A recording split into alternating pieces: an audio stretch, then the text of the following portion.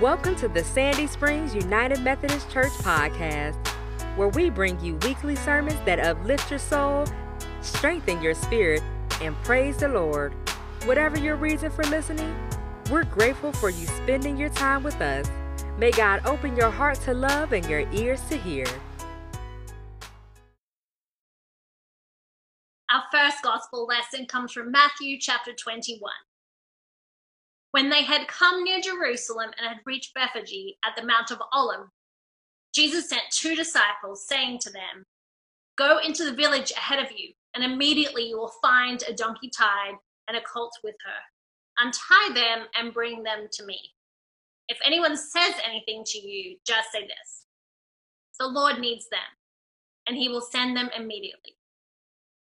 This took place to fulfill what had been spoken through the prophet, saying, "Tell the daughter of Zion, look, your king is coming to you, humble and mounted on a donkey, and on a colt, the foal of a donkey."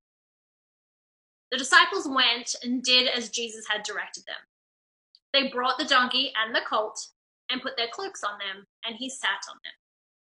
A very large crowd spread their cloaks on the road, and others cut branches from the trees and spread them on the road.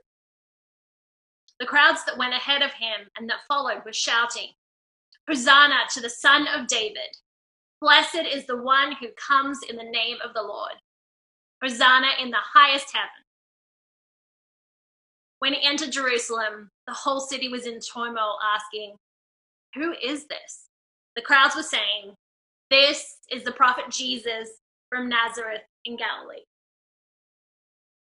This is the word of God for us, the people of God. Our second gospel lesson comes from Matthew chapter 26. Then one of the 12, who was called Judas Iscariot, went to the chief priests and said, "What will you give me if I betray him to you?" They paid him 30 pieces of silver. And from that moment, he began to look for an opportunity to betray him. On the first day of unleavened bread, the disciples came to Jesus saying, "Where do you want us to make the preparations for you to eat the Passover?" He said, "Go into the city to a certain man and say to him, 'The teacher says my time is near. I will keep the Passover at your house with my disciples.'" So the disciples did as Jesus had directed them, and they prepared the Passover meal. When it was evening, he took his place with the 12. And while they were eating, he said, "Truly, I tell you, one of you will betray me." And they became greatly distressed and began to say to him one after another, "Surely not I, Lord." He answered, "The one who has dipped his hand into the bowl with me will betray me. The Son of Man goes as it has written of him, but woe to that one by whom the Son of Man is betrayed.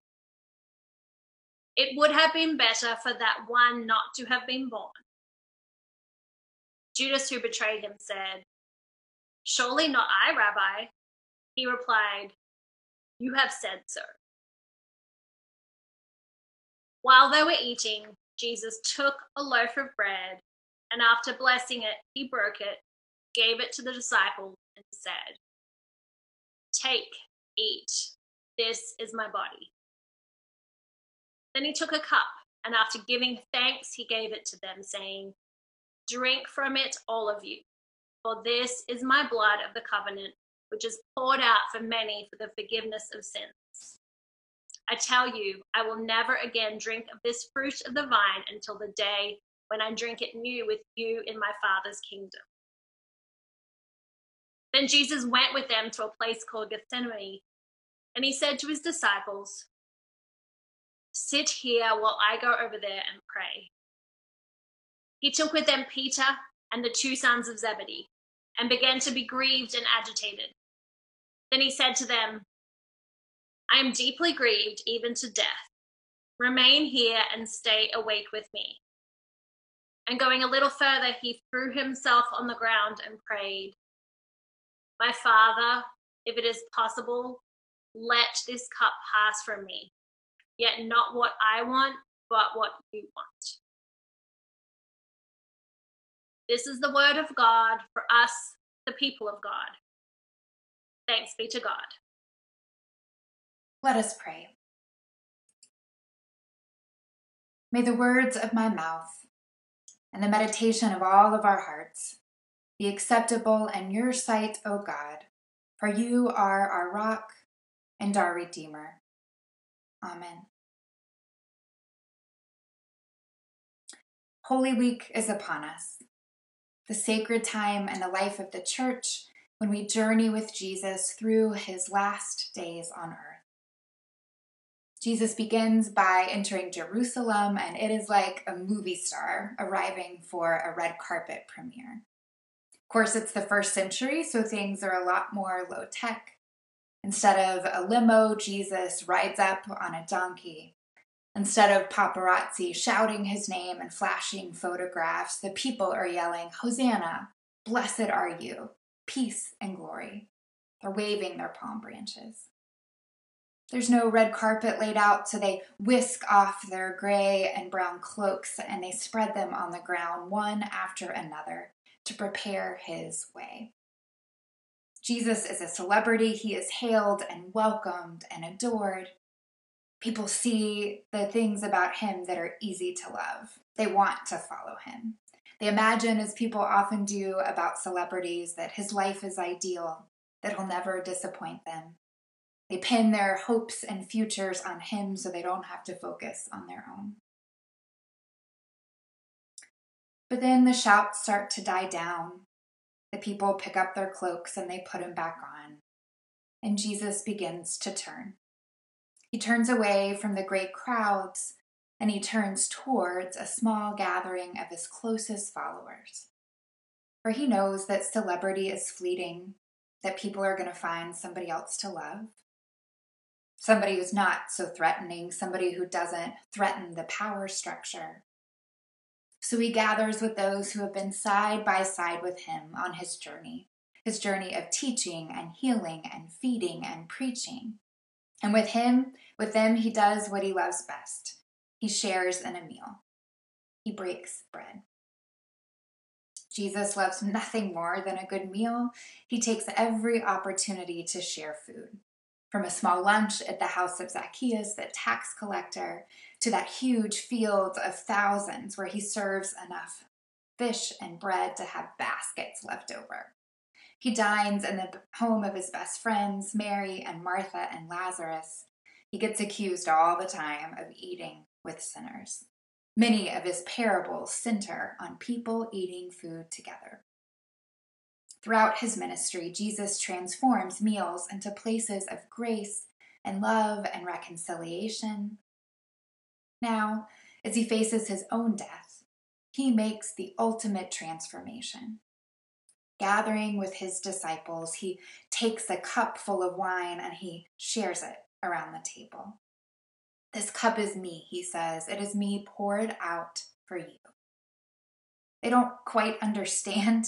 They don't know why he's making cryptic references to his blood and his life in the kingdom of God. They don't know that this is going to be the last meal that they'll share together. Then he takes some bread, he breaks it, he shares it. Knowing that the world is turning against him, Jesus continues to turn towards the world, and he says, "This is my body, given for you.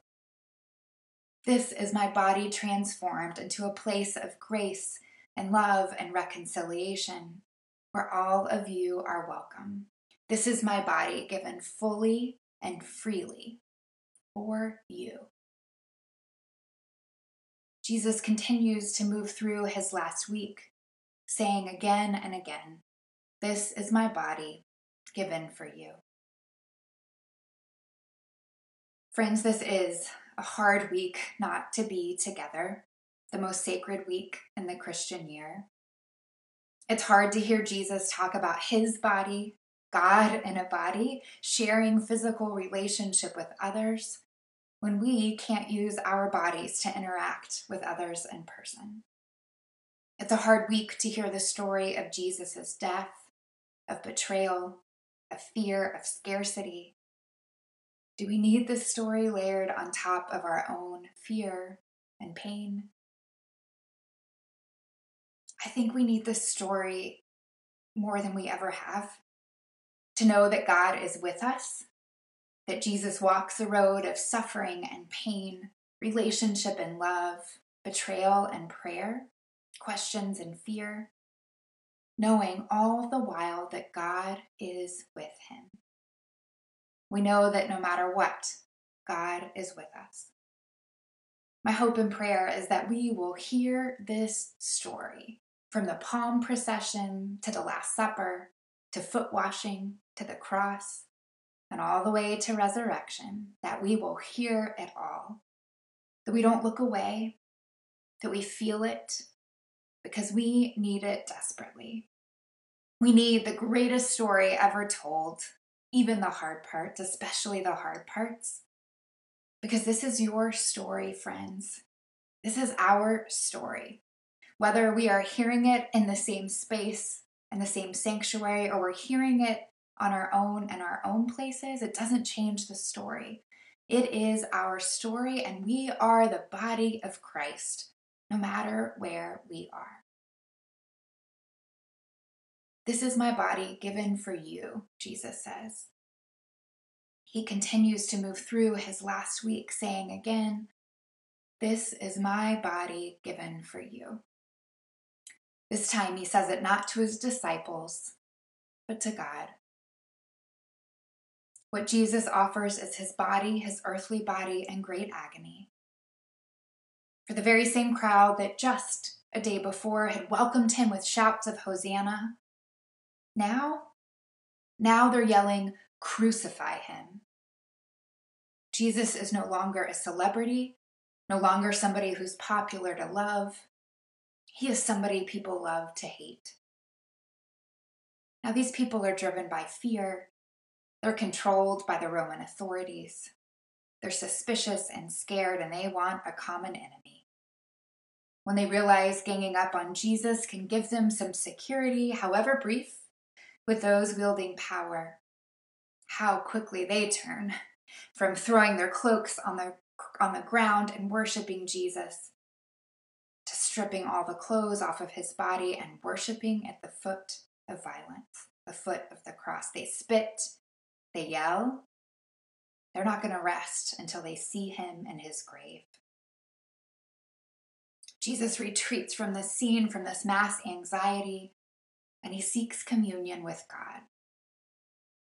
Because Jesus is also human, he's tempted by all the anxiety and threats to give up, to give into fear.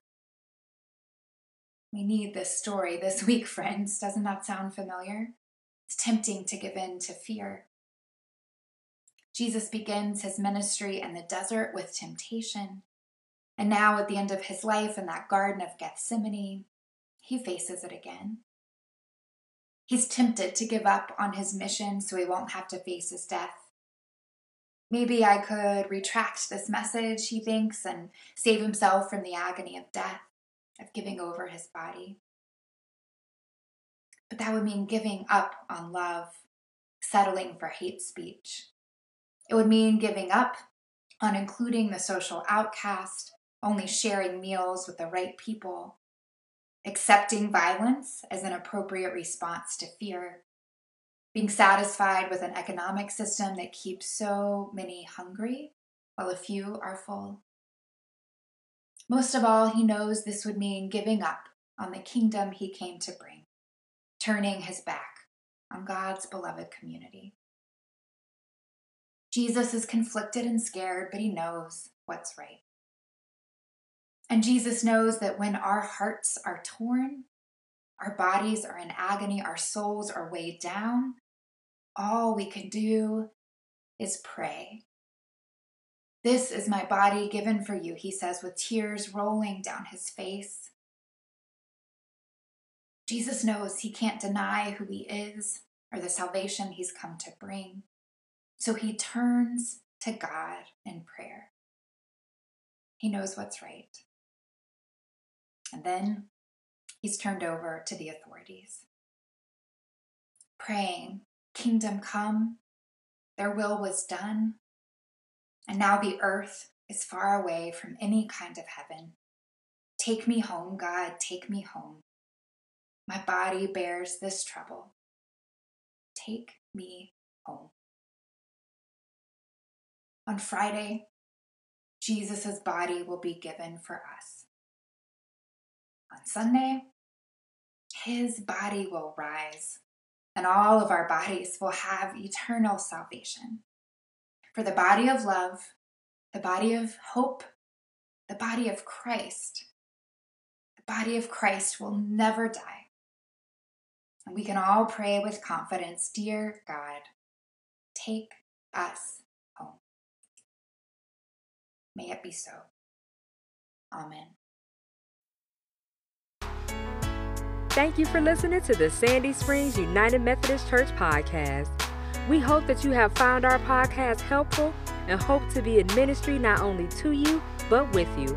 For more information about Sandy Springs United Methodist Church, please visit www.ssumc.org. Until next time, may God bless you.